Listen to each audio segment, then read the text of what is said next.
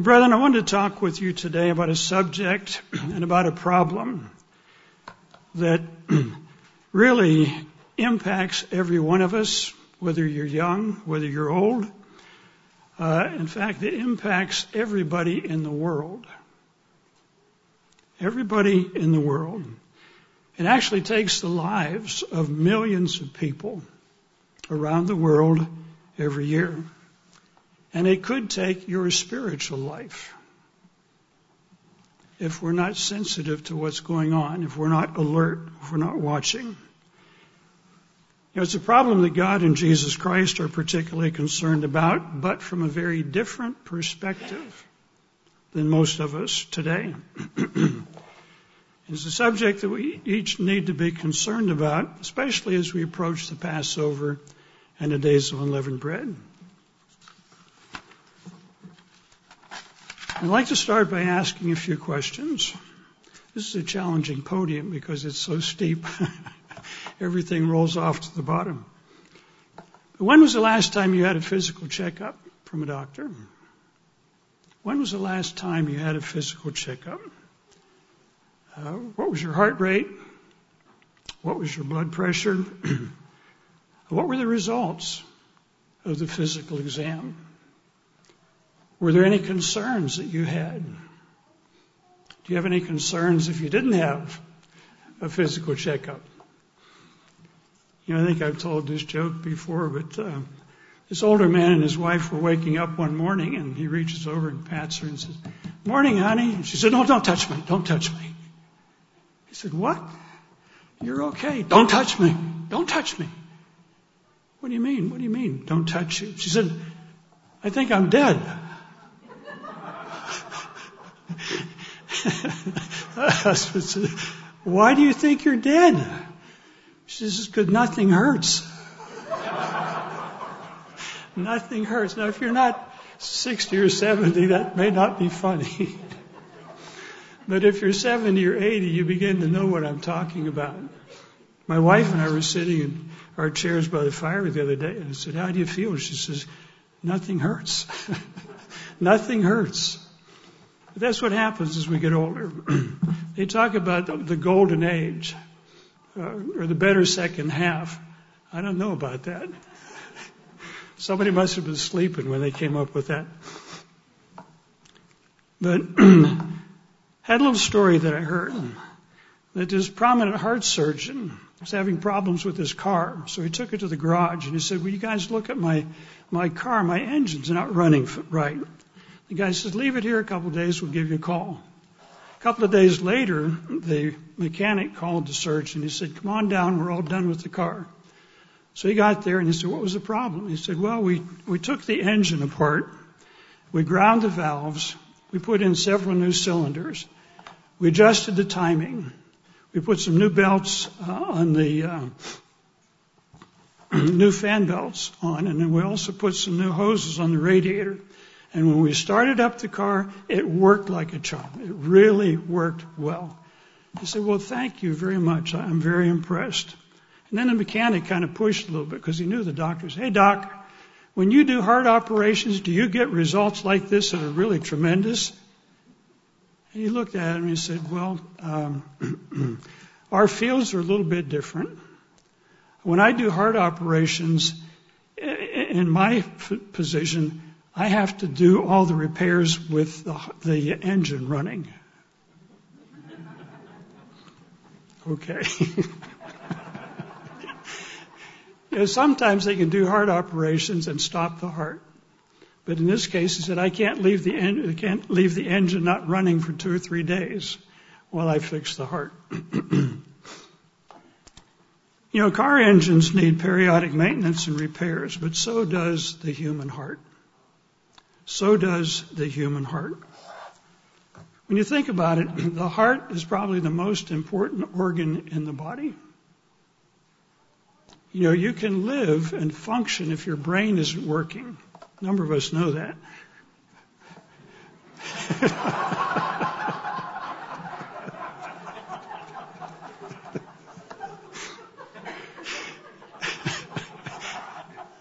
You know, I was having a conversation one time with Bob League.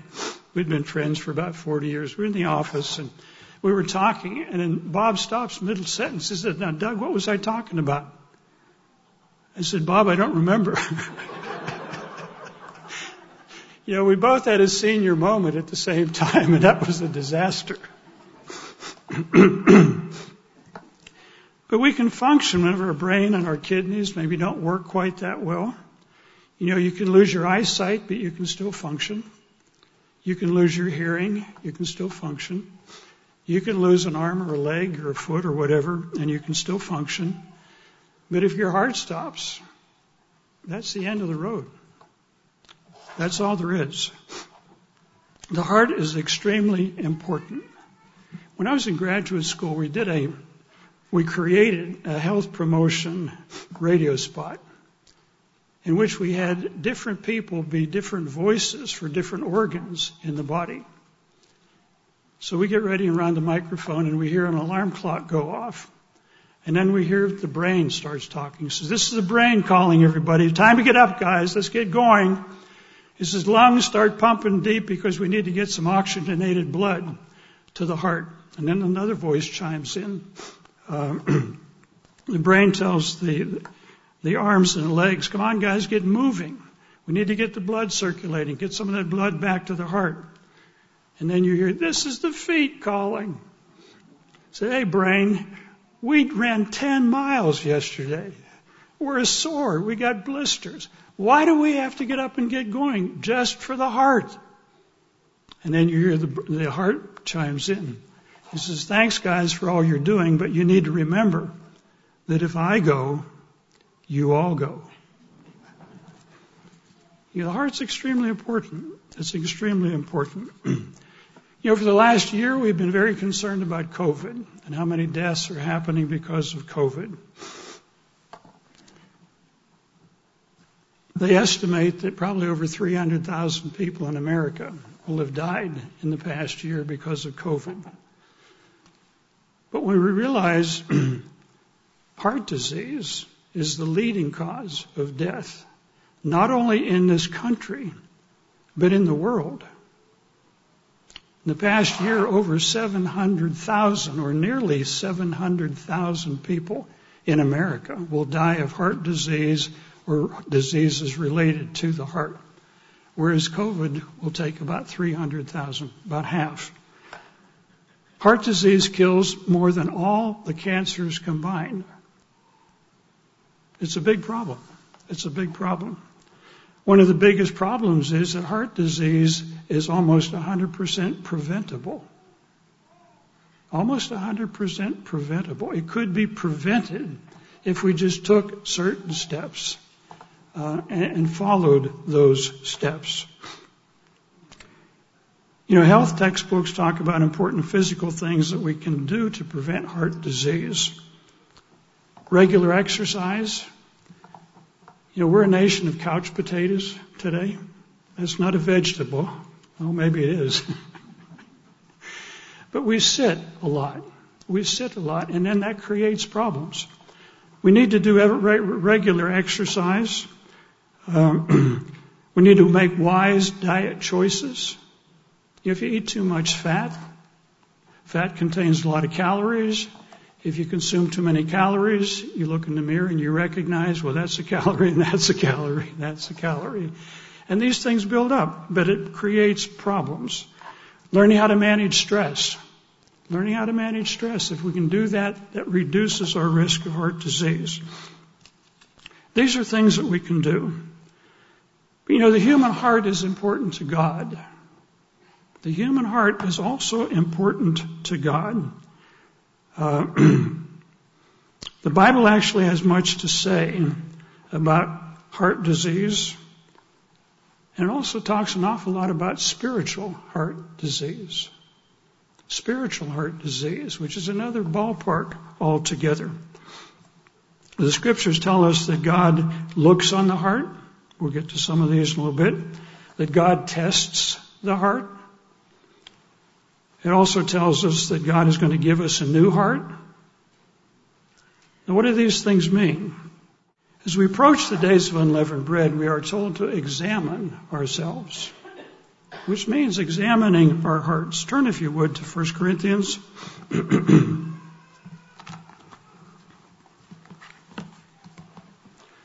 1 Corinthians chapter 11, and we'll be reading this probably numerous times through the Passover and days of unleavened bread.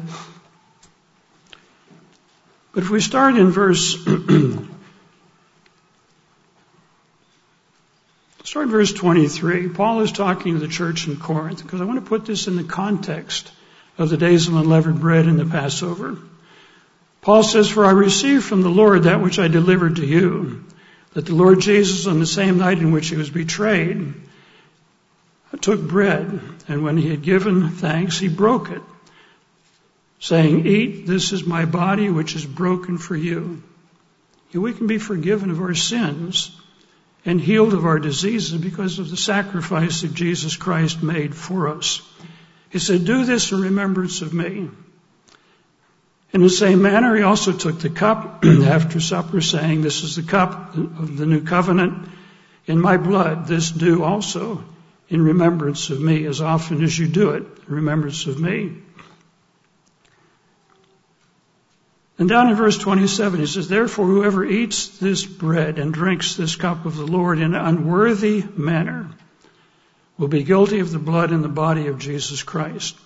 But then in verse 28, and this is our instruction as we go through these days, "Let a man or let a person examine himself." This is something you have to do for yourself. I can't do it for you. And for those of you young people that have not been baptized yet, you're not going to be at the Passover, you can still examine yourselves.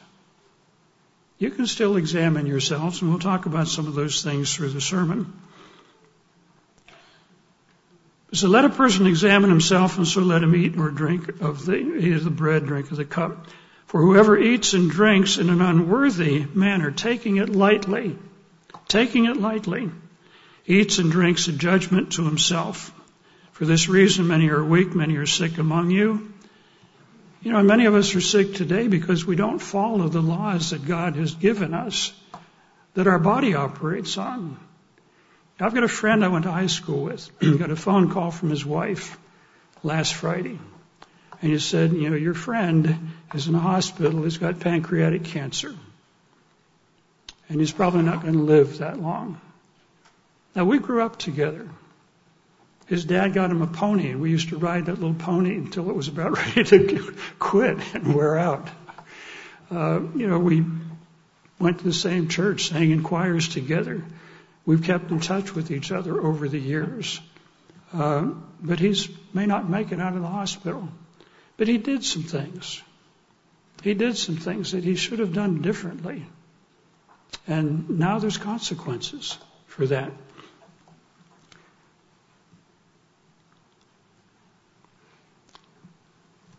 It says here, "He that eats and drinks in an unworthy manner eats and drinks judgment to himself. For this reason, many are weak and sick among you, and many sleep. For if we would judge ourselves, if we would examine ourselves, we'd look in the mirror and say, 'Look, I don't like that person in there because I don't recognize them. I need to talk to you and make some changes.' If we would judge ourselves, we are chastened by the Lord, that we not be condemned with the world."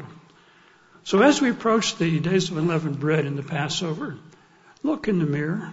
See if there's things you could do differently, and we'll talk about some of those things in the context of the sermon. So in the sermon today, I want to discuss how each of us can examine the condition of our hearts. How each of us can examine the condition of our hearts. And let's notice what God is looking for in our hearts and how we can prevent spiritual heart disease. Spiritual heart disease. And that's the title that I've chosen for today. Preventing spiritual heart disease. Because the Bible talks about both physical and spiritual principles. But the spiritual things are really the most important.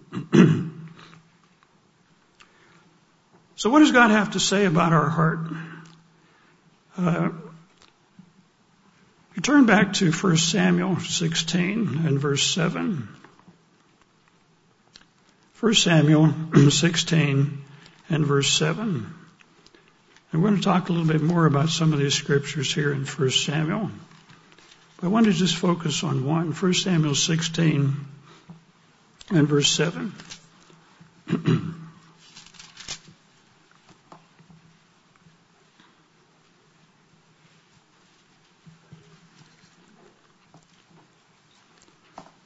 Samuel was looking to anoint someone. He said, but the Lord said to Samuel, do not look on his appearance or in his physical stature, because I've refused him. For the Lord does not see man or see people as God does. For man looks on the heart, but the Lord looks, man looks on the appearance, but the Lord looks on the heart. If God looks on the heart, He's looking into our hearts. He wants to see what's in our heart. And we'll find out why. And there's a context to this scripture here in 1 Samuel that we'll come back to in just a little bit. But God looks on the heart. He wants to see what's in our heart. He wants to see what we're thinking about. He wants to see what our attitude is. And these things are important because they're going to influence whether or not we gain eternal life. Because it depends on what's in our heart. Proverbs 27 verse 19, you don't need to turn there, but another interesting scripture that gives us a perception of what God is looking for. Proverbs 27 verse 19, it says, as water reflects the face. Have you ever looked into a very clear stream or a clear lake? There's no ripples or anything, and you can see yourself staring back at yourself. As water reflects the face, so man's heart reveals a man. So a man or a person's heart reveals who that person is. It reveals who we are. It reveals our character. The Bible mentions the word heart over 1,000 times. Over 1,000 times.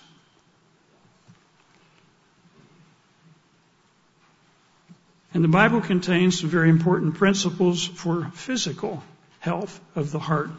You know, we published a booklet recently on biblical principles of health. Might be good to review periodically, maybe even during the days of unleavened bread. What do I need to change? What do I need to change about my diet, about my lifestyle? Just a couple of scriptures. Again, you don't have to turn there. This is all in the booklet. But it mentions in Leviticus 3 verse 17, Leviticus 3:17, it says, eat neither fat nor blood. Because both of these things, too much fat in your diet is going to create problems. Eating blood products. You know, my background to a degree is German. Had an uncle who had a farm, and he used to butcher a couple of cows and a couple of pigs every year.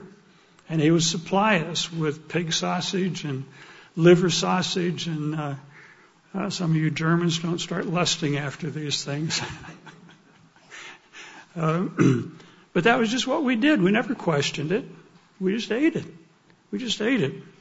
And when we moved to Georgia, we bought a little can. It said possum fixins. There's no possum in the can. You had to get your own. But this was just vegetables that you mixed with it. And some people pick up roadkill here and there and bring it home. These are things we did growing up without really thinking about it very much. And yet the Bible says, no, there's certain things we don't eat. Unclean foods, in this particular case, don't eat fat, don't eat blood. Proverbs 25, twice, verse 16 and verse 27, talks about going easy on sweets. You have a little bit of honey, well, that's fine. You know, when I came into the church, I was cooking for myself, and I thought, well, honey's good. I'll just have a big tablespoonful every night. Not the best thing to do, because you're pumping in all this sugar into your bloodstream, and you do that too much, you're going to wear out your pancreas. Because a little bit, and again, the scripture says, a little bit of honey is good, but you're going to vomit it up if you eat too much of it.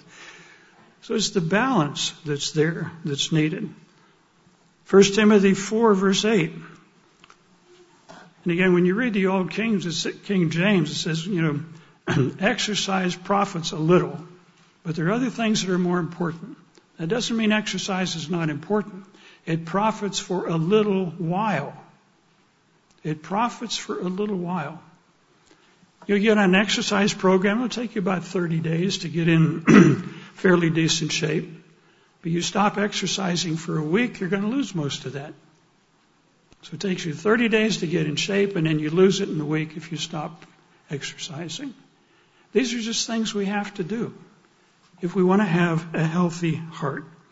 But again, the Bible says there's more important things than exercise. Now, Paul was writing in the Roman Empire, had a Greek influence there. Everybody had baths that they could do and exercise rooms. We went through a big spa someplace in Germany a number of years ago. And they had hot water baths, lukewarm water baths, cold water baths, steam baths, exercise, all kind of things. It was as big as this room. It was as big as this room. But this was the environment that Paul was writing in. He said, but there's more important things. There's more important things than exercise. Matthew 4:19. Jesus said, follow me. He said, follow me. Now, Jesus prayed, and he taught his disciples to pray. Jesus taught his disciples, and then he taught them what to teach. Jesus healed people, and he taught his disciples how to heal people, gave them that power. Jesus worked. He just didn't sit around. As some of these flagpole sitters used to sit back in the Middle Ages, the pillar saints that just sat up there and argued with another guy sitting on another pillar. Jesus wasn't a monk or a nun. He just didn't sit around and pray all day. He worked. He was physically active. Physically active. Many of our jobs today are not physically active, so we've got to get some exercise. We've got to do something. But Jesus also walked every place he went. He didn't have a sports car to hop in and roar down the road. I'm amazed at how some people are driving on the freeways anymore. I came up here, I think it was last week. Some guy, I heard him coming. It was one of the little sports cars with a big muffler. I heard him coming behind me. He cut in front of me, went around the car that was in front of him, and then in and out, and I heard him going down the freeway. I thought, this is not Indianapolis 500, I don't think. They're driving like crazy. But Jesus walked every place he went. Now, when he walked from Nazareth up to Jerusalem and back 3 times a year, it's about 75 miles each way. So he clocked about 450 miles a year just walking, going to the holy days. And you figure then he didn't have a power saw or a power drill or a jackhammer. He did it all. He was very physically active. And it says he never sinned, which the implication is he never broke the health laws of God, the physical health laws of God. But this is all in the Bible. You know, most people think with the Old Testament and stuff like that, we're into spiritual things. We're not into physical things. But brethren, we're living in a physical world. We have physical bodies. We have to take care of that body that God has given us. The sooner we learn to follow these biblical health principles, the better our health is going to be. But the Bible has another dimension, and this is what I want to focus on more in the sermon today. God is interested in more than just a physical condition of our heart. God is concerned with the spiritual condition of our heart. And this doesn't matter whether you're 18 years old or 80 years old. I'm pushing that number. I'm not quite up to Mr. Ames yet, but we're both over the hill, I guess. We're heading in that direction, let's put it that way. But you know, if you can grow older with a sense of humor, you'll be a lot better off than becoming an angry, fussy at everybody. But we have that tendency. I was talking to another individual who is past the octogenarian mark. And he made the comment, he said, you know, I find I'm getting bugged by more things now than I used to. So that's something as we get older we need to be careful about and not get too ornery. But God is concerned about the spiritual condition of our heart. Because if it's not in good condition, we could lose our eternal life. We could lose our eternal life if we pick up a spiritual disease that affects our heart. So we need to think about these things. Okay, very briefly, what does the Bible mean when it says heart? When we read that word heart, it's talking about a lot more than just our physical beating heart. In the Old Testament, the Hebrew word is leb, L-E-B. The Hebrew word that is translated heart is L-E-B, L-E-B as in boy. But not only means heart, it means the mind. It means the mind. It means our thoughts. It means what we think about. It means the inner person, this person inside us that thinks and acts and functions. And it can mean your conscience. In other words, what are you thinking about? Are you worried about this? Are you worried about that? Or are you not worried about anything? Your conscience. In the New Testament, the Greek word is something that we recognize very readily. It's cardia, K-A-R-D-I-A, cardia.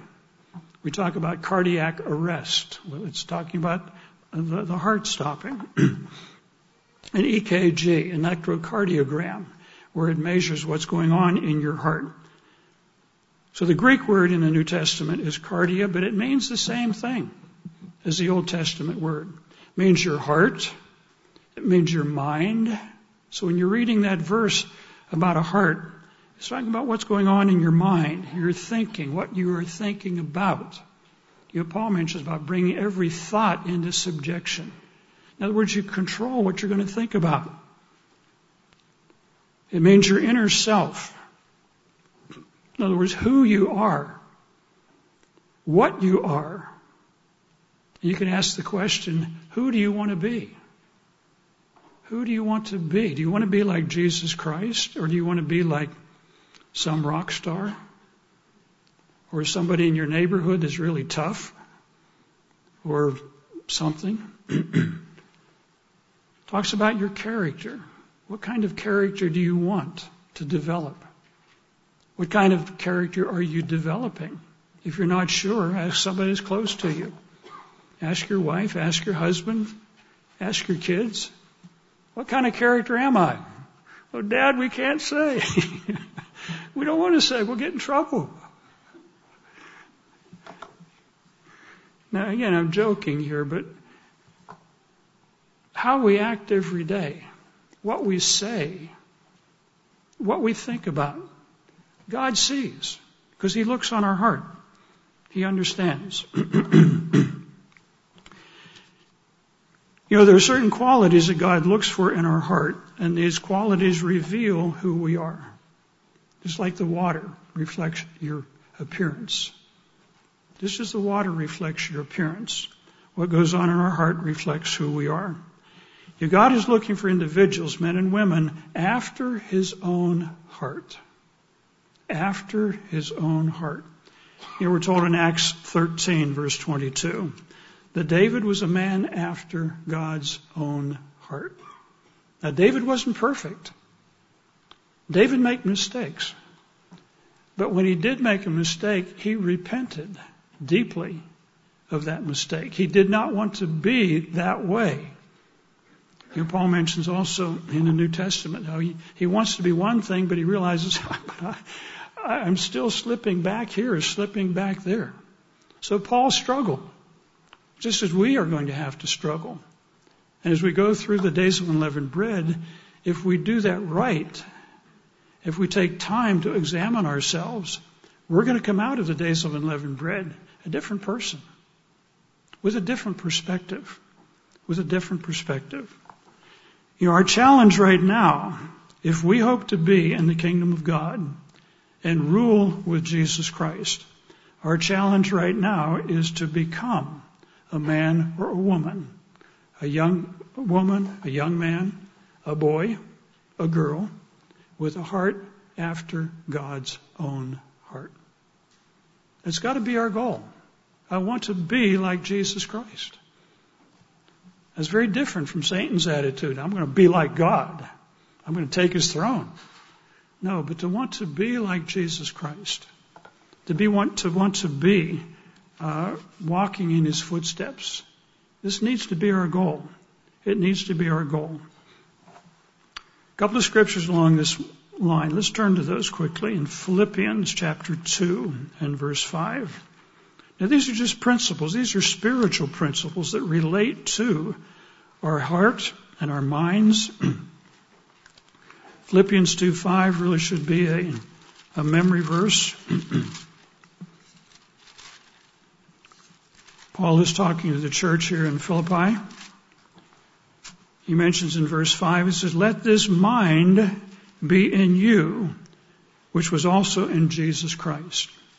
Or we could say, "Let this heart be in you, that was also in Jesus Christ, who being in the form of God, did not consider it robbery to be equal with God, but made himself of no reputation, taking the form of a bondservant, and coming in the likeness of men." He actually came in the likeness of men. I think there's an issue going around in some of the places where Jesus Christ never became a man. Well, he did.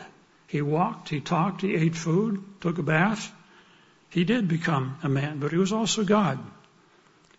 But he made himself of no reputation. You know, I had a young fellow who was in college, one of the churches that I pastored. He was a journalism major. And he started attending, and I said, "Look, you're majoring in journalism. We'd like to have somebody write up an article on the church periodically and send it into, at that time it was Pasadena, to write about the church." He said, "Not interested." I said, "What?" I said, "You got a journalism degree and you're not interested?" "No, the job's not big enough for me. The job is not big enough for me." Yet Jesus took on the form of a servant. The form of a servant. He's willing to help wherever, as opposed to wanting to be noticed. Another guy who was already a deacon, and we'd moved to a new church building. It was along a main street, and there were people coming in off the street because it was a church building. And I said, would you just kind of take over the welcoming committee or that's there at the front door to kind of deal politely with these people that are coming here after a handout, but we're not here to give handouts. He said, "No, I've done that before. I'd like something bigger." I thought, a deacon means a servant that's willing to jump in and help out. But it was kind of, "No, I've done that before." The attitude of a servant just wasn't there. There was something in his heart that wasn't there. But here we're to have the mind or the heart of Jesus Christ. Verse 8, "And being found in the appearance of a man, he humbled himself and became obedient to the point of death."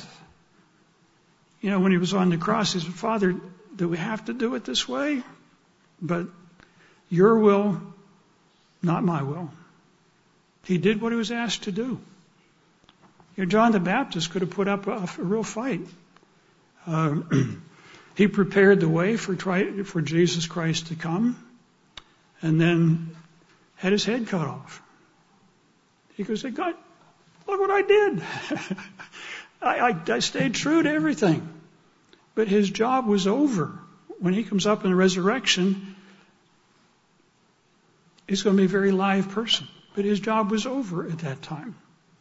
It wouldn't have worked too good probably to have John the Baptist with his ministry and then Christ with his ministry. His job was over. He didn't complain about it. It was done. But we're to have this mind. Verse 9, what happens if we have the mind of God? The mind of Jesus Christ. "Therefore God has highly exalted him and given him the name of which is above every other name, that in the name of Jesus every knee should bow, of those in heaven, those on earth, and those under the earth, and that every tongue should confess that Jesus Christ is the Lord." He's the boss. If we have this mind, then God is going to be able to give us all kinds of things. He's going to need a person to be the mayor of Charlotte, if Charlotte is still around at that time. He's going to need a person to be the governor of North Carolina, of South Carolina. He's going to need a president of the United States, whatever that is going to be. You and I have been called to train for these jobs now. And if we get hung up over, well, I didn't get to do the songbooks, I didn't get to do this or that. They ordained them instead of me.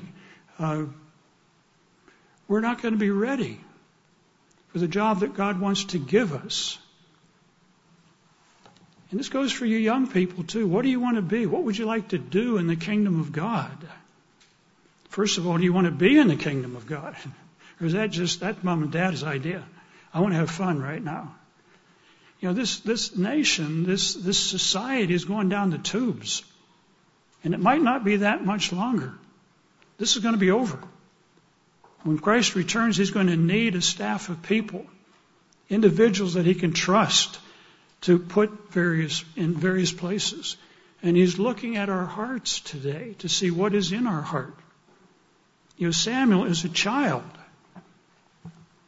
He was donated to the priest by his mom as a little child. He was sleeping one night and he heard this voice and he came running into, Eli? He said, Eli, here I am.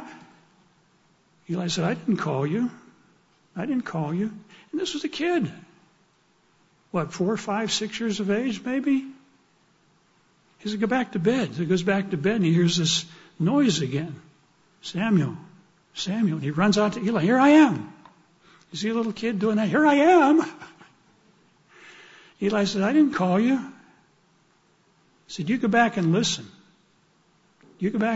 God was working with Samuel as a child. He was working with Samuel as a child. And He'll work with you. Especially if He senses from your heart that you want to be like Jesus Christ. You want to be in His kingdom. Let Him work with you. And do what your part is. In 1 John 3, verses 1 to 3, it says, Now we are children, but we can become like Him. When Christ was transfigured in front of several of His disciples, they saw this, what was standing in that spot, a human being, and all of a sudden He radiated energy. Just like somebody plugged in a 220 volt light bulb or something. And then all of a sudden He was just back to normal. But He was transfigured in front of them. And we said, you can become like me. You can become a spirit being like me, radiating energy. As we get older, our teeth fall out, our hair falls out, and we limp around and bump into walls and all kinds of things like that. Exciting things. Now, nobody knows what I'm talking about. But we're not going to be that way. When Christ returns, we're going to be totally different beings. And if you're a young person, you happen to be in the first resurrection, you're not going to have to go through all these wonderful things that us old people go through. But it's going to be exciting. And you can focus on that as a young person. You don't have to do all the bad things that everybody does and burn their fingers and get all messed up. Yeah, it's sad watching young kids grow up that are bright and fresh and so on, and then they got to get away from the church. Got to get out from under mom and dad. They got to get out there where all the real fun is. And then sometimes 10 years later, 15 years later, 20 years later, don't I recognize you? Yeah. I was in your congregation. What happened? I don't want to say.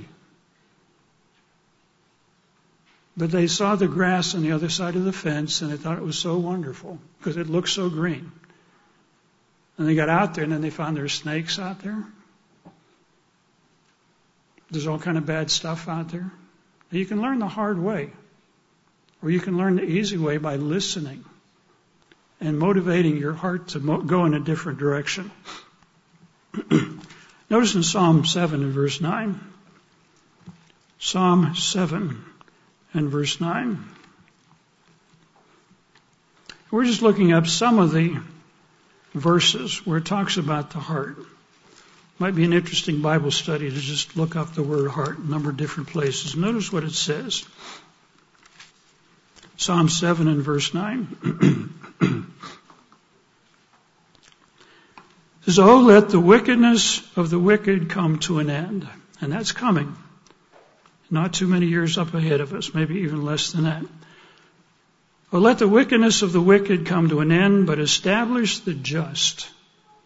Establish the just.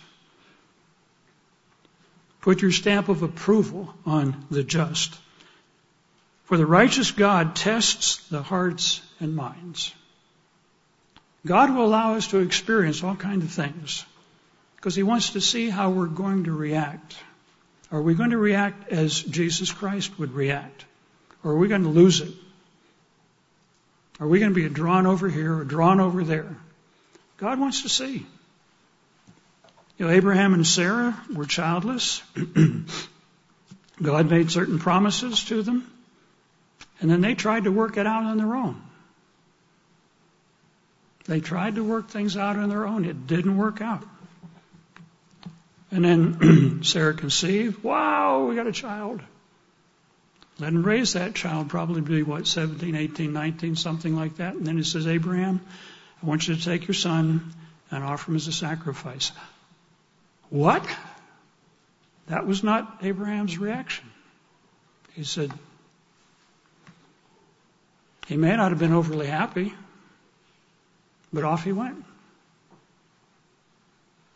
And then he allowed Abraham and Isaac to gather some wood, build an altar. That 20-year-old guy allowed his dad to tie him up. "Dad, what are you doing?" "You'll find out." "Yeah."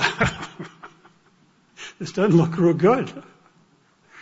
He's laying there. Abraham gets a knife and is about ready, and then God says, "Now I know. There's that ram in the bushes over there. Now I know what's in your heart."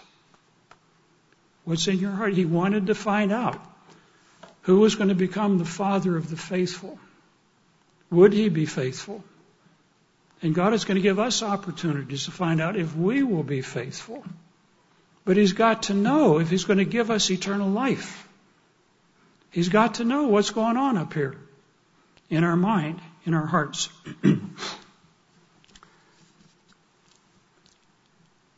So when you see that word in the Bible, heart, it means your thoughts.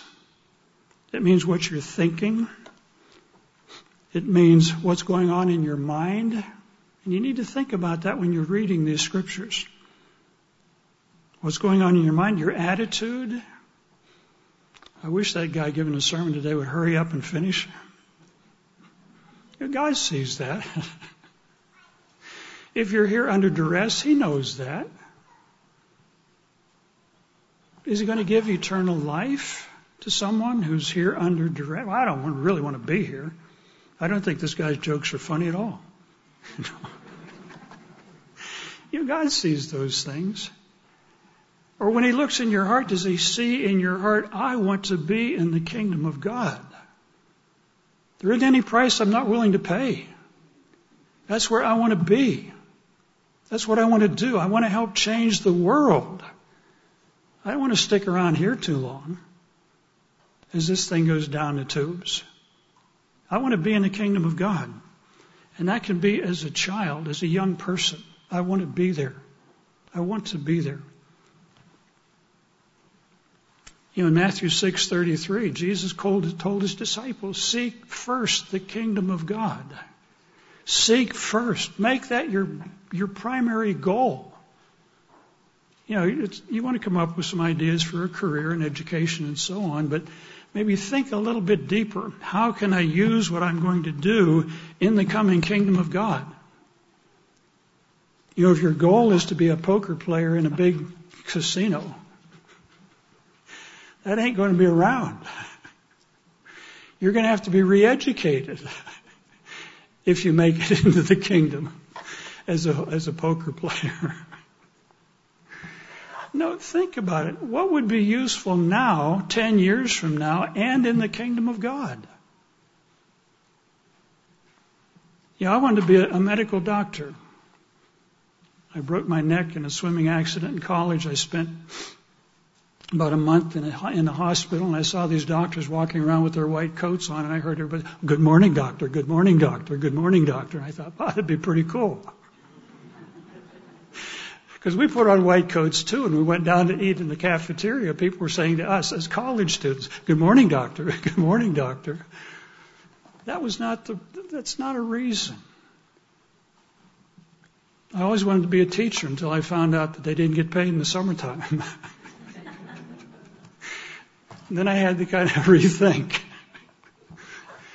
But to teach people how to live, how to take care of their bodies, that's what I wound up doing for 20, 30 years. And I actually had a physician, I had him come in and talk to my health education class. It was a stop smoking, how to prevent alcohol and drug abuse type of class. And I asked him to come in. He was a thoracic surgeon. I wanted him to talk a little bit about what he does, cutting people's lungs out. And so he said, "What's your class all about?" And I said, "It's health promotion, disease prevention." And he kind of, well, that's interesting.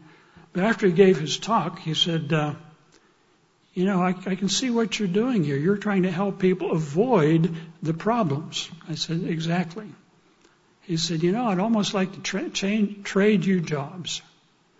He said, "I cut people's lungs out every day, and it's not helping the situation." I said, "Would you trade salaries?" He looked at me, "Are you kidding?" I said, "No." But here's a guy, he's in a profession, he's making plenty of money, but just cutting people's lungs out.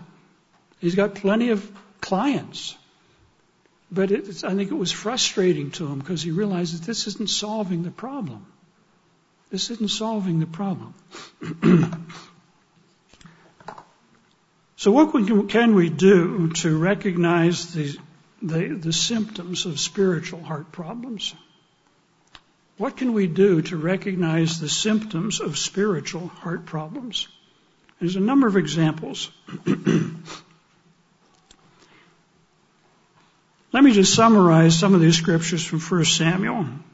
From 1 Samuel about 10 to about 16.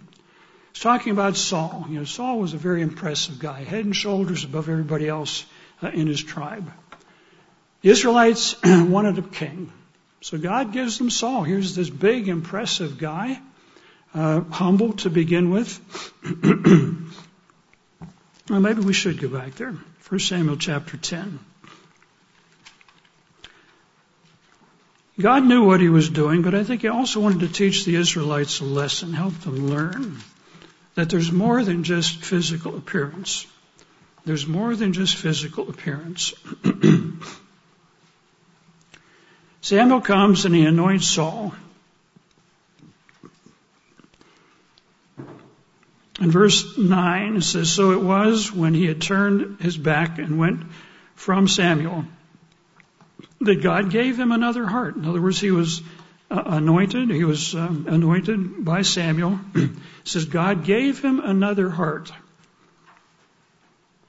Verse 10, when they came there to where the prophets were on this hill, then the Spirit of God came upon Saul, and he prophesied. So he was given God's Spirit, but he became a different person. When you are baptized, you come into the church, your life begins to change. And people may look at you and say, "You're different. You're different. What happened? What happened?" You received God's Spirit. You became a different person. Your perspective changed. Your values changed.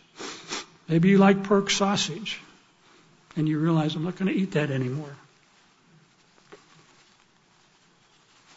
But people notice the change. Some of you, if you lived a very decent life, maybe they didn't notice that much. You didn't make these great big changes, but there was a change that occurred in your heart and in your mind. Saul took certain liberties. He was told not to do certain things. The priest will do that. You do your job. But then he said, well, I felt compelled. I just had to do that. Well, he felt compelled to go contrary to God's instructions.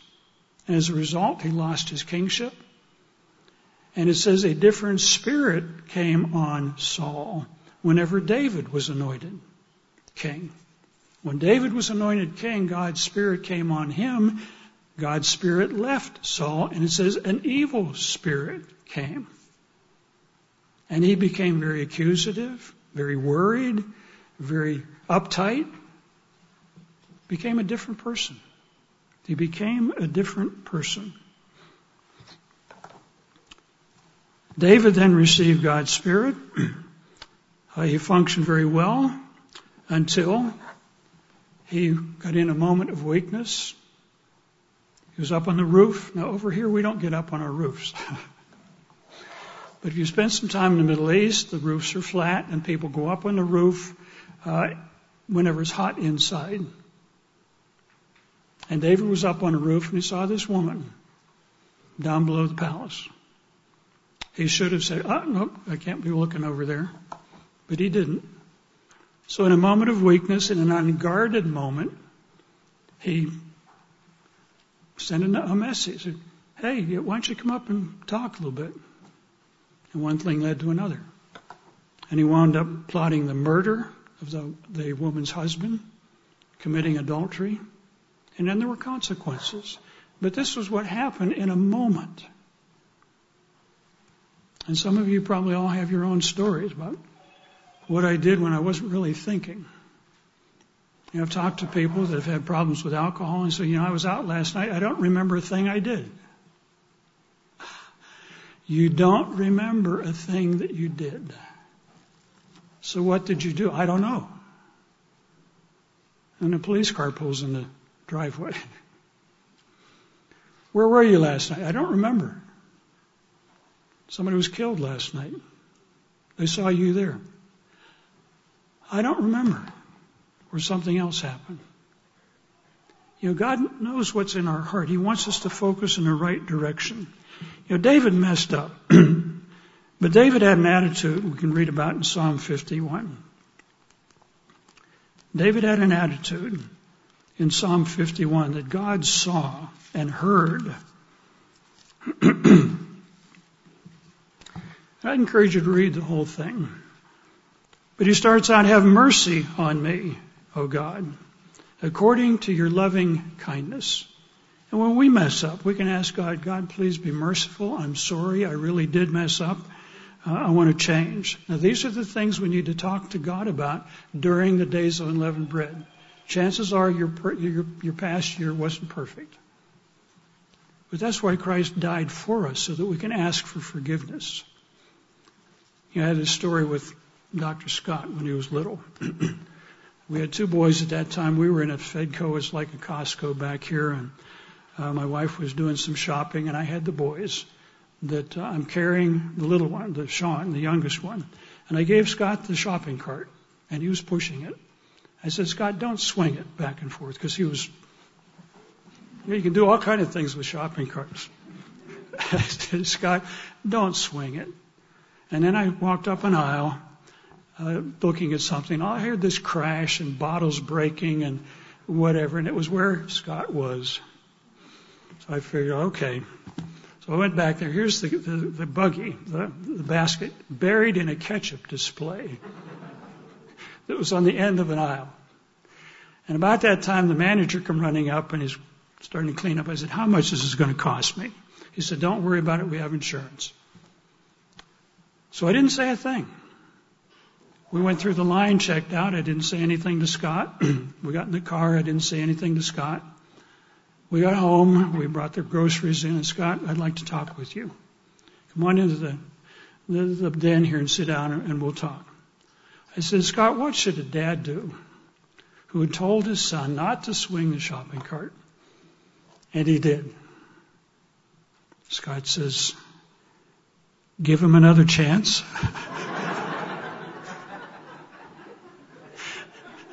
Give him another chance. He's a diplomat. Has been since he was born. But we can go to God the same way. God, I'm sorry. I messed up. I don't want to do this again. Please help me do that. David is asking here, have mercy on me, O God, according to your loving kindness.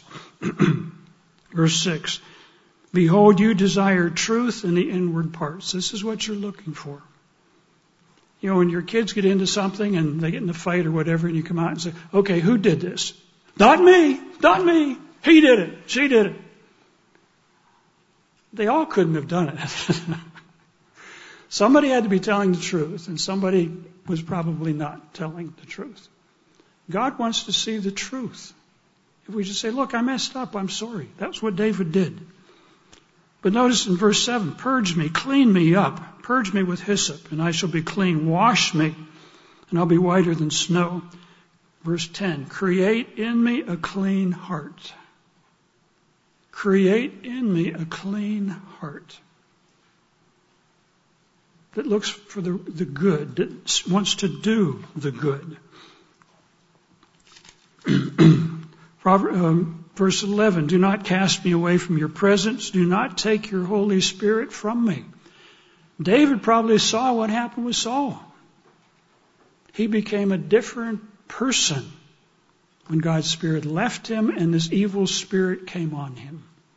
He saw what happened. He said, don't take your Holy Spirit from me. Then I will teach transgressors your ways, and sinners shall be converted to you, as he mentions here. There are numerous examples of what people have done, being influenced by a different spirit.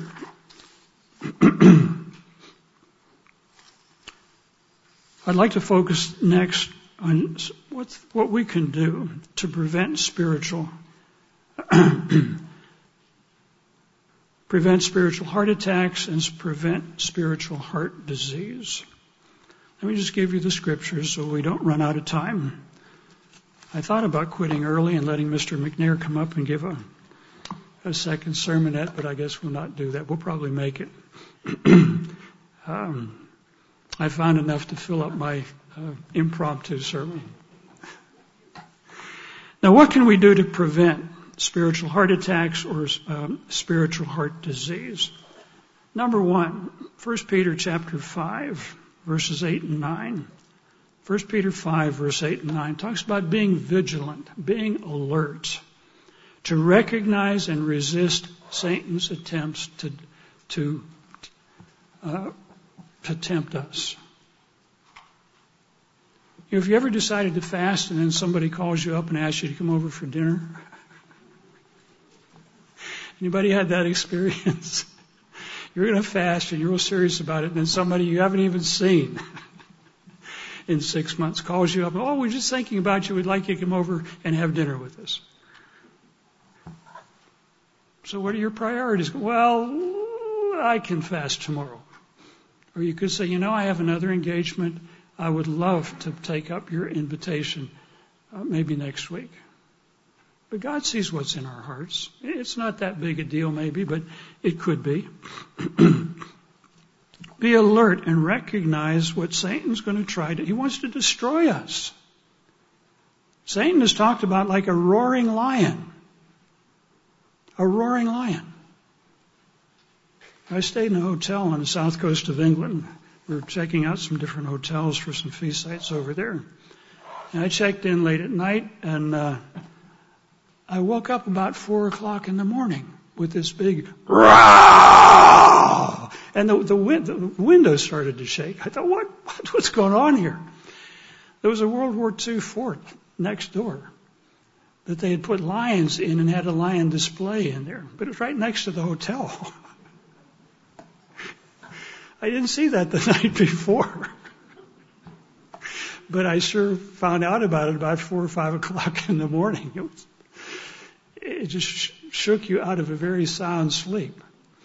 But Satan is like that, except lions don't run around and say, I'm going to get you. No, they sneak up. And they notice who's not looking or who's limping. And then they're on them. And then they growl. Got them. But Satan is like that. And we need to be aware we've been called to become part of God's family. God wants us to be in the kingdom, but Satan doesn't. And he will go after us in any way that he can.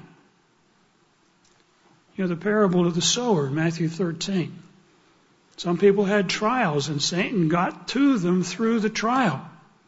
Well, if God is a God of love, why is he allowing this to happen? Or the cares of the world.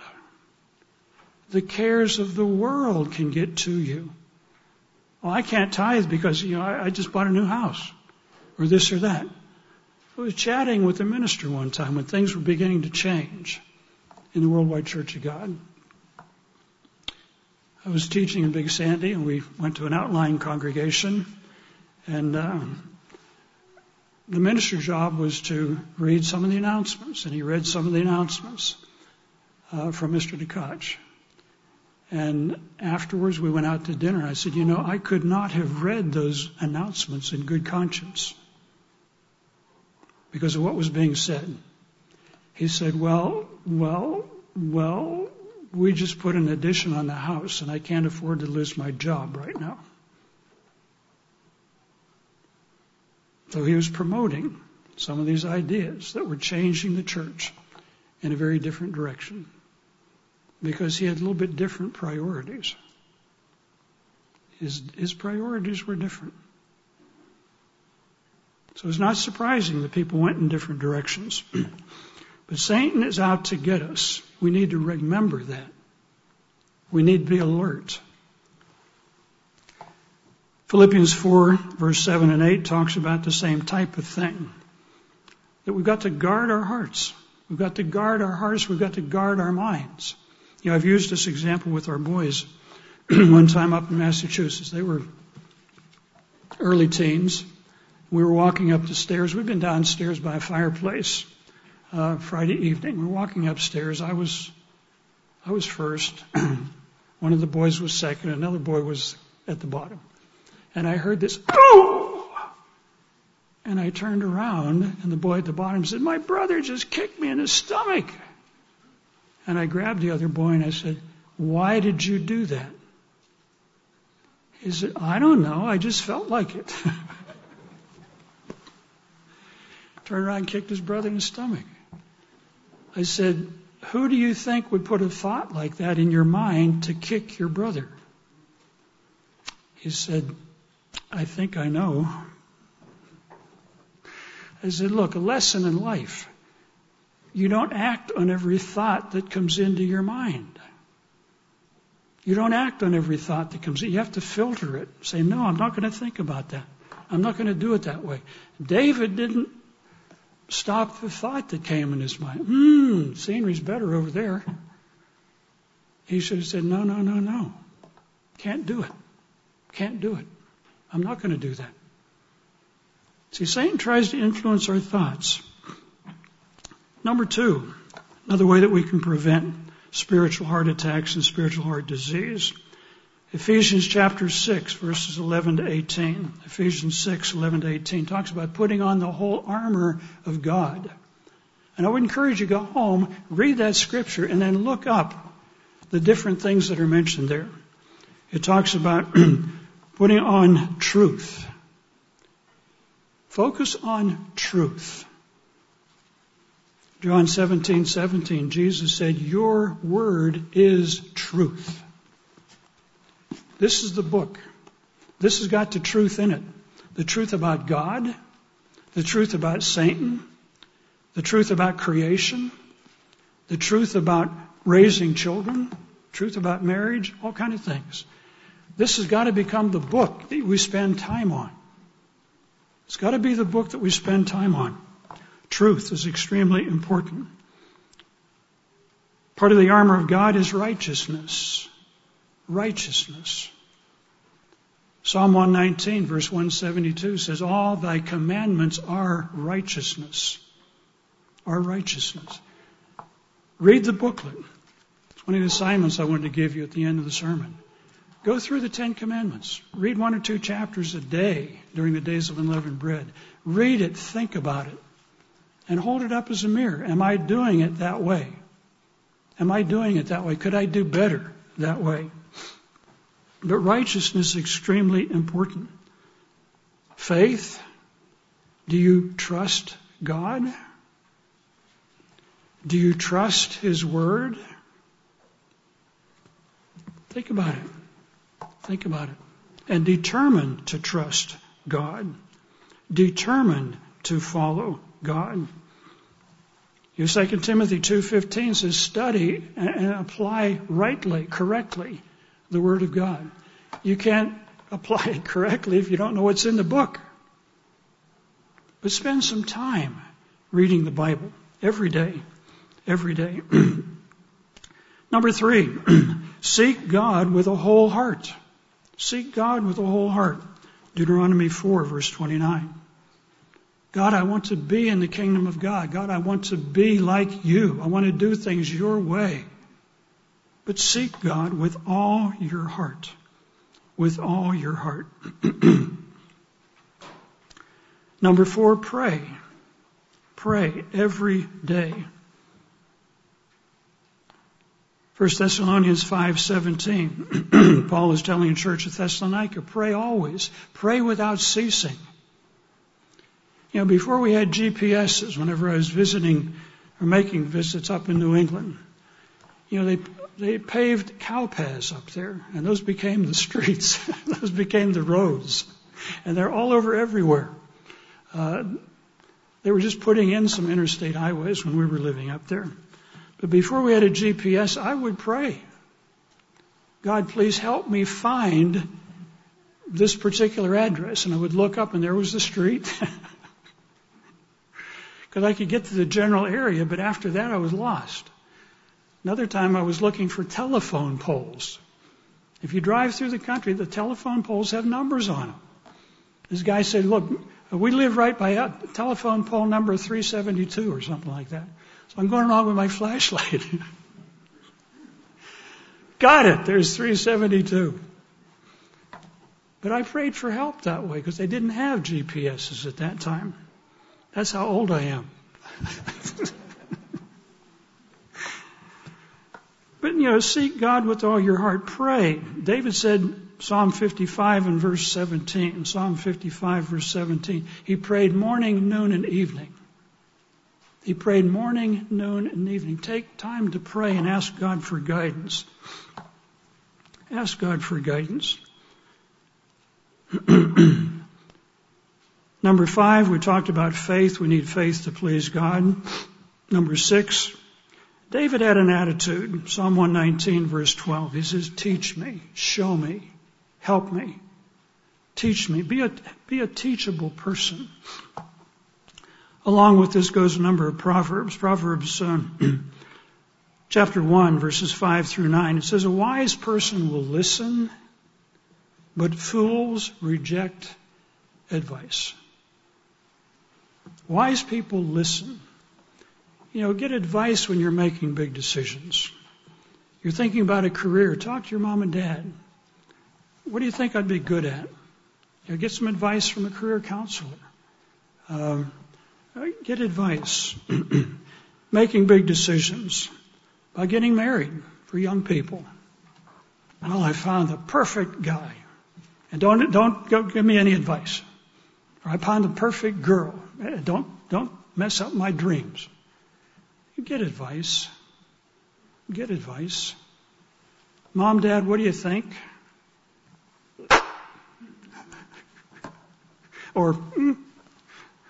But get advice. These are big decisions. These are big decisions.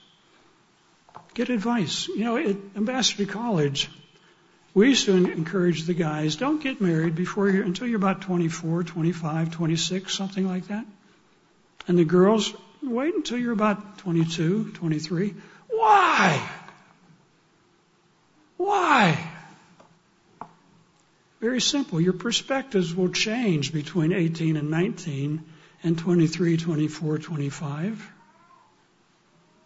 What was important to you at that age will probably change.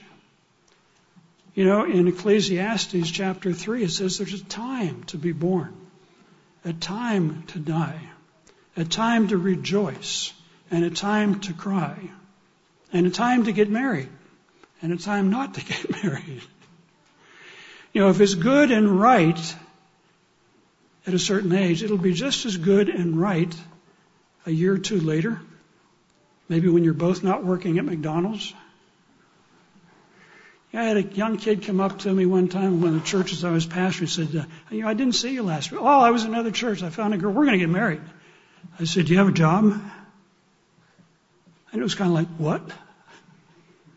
What? Is that a requirement? If you want to eat, it probably is. But take some time. Take some time.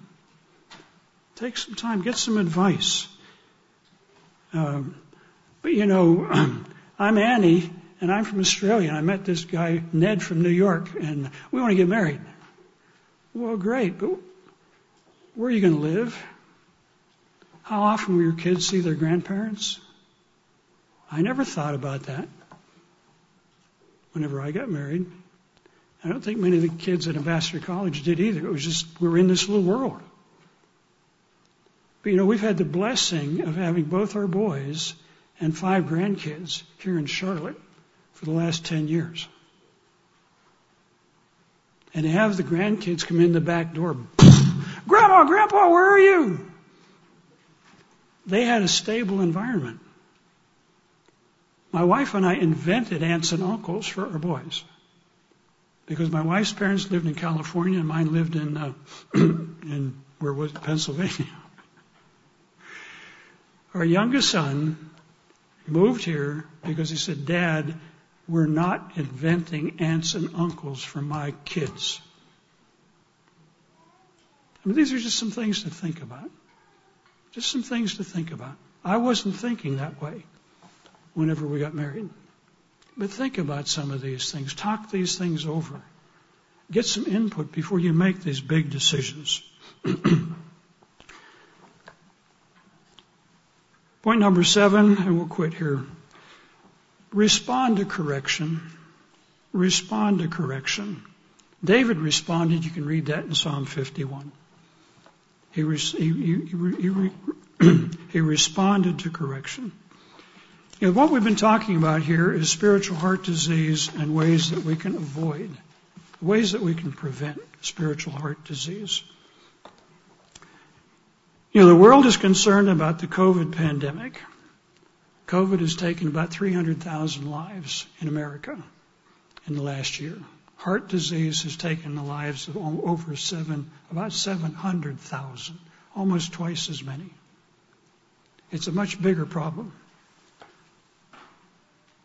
The Bible contains prevention measures for physical heart disease as well as recognizing spiritual heart disease. During the Passover and days of unleavened bread, we're commanded to take time to examine ourselves, to sit down and just read through the 10 Commandments, read some of the other scriptures, examine yourself and ask yourself these questions. Do I have this symptom? Do I react whenever somebody pushes me a little bit? Do I have doubts? Do I resent somebody telling me I ought to do something? These are all symptoms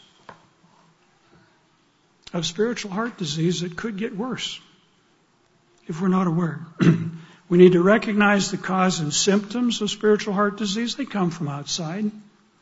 Satan is there trying to push us. We need to focus on what God wants us to see in our hearts and in our minds and in our actions. We need to focus on what we can do to prevent spiritual heart disease, which could take our eternal life if we're not careful. Brethren, as we go through the Passover and the days of unleavened bread, let's follow God's instruction. Let's strive to become men and women, young men and young women, and kids after God's own heart.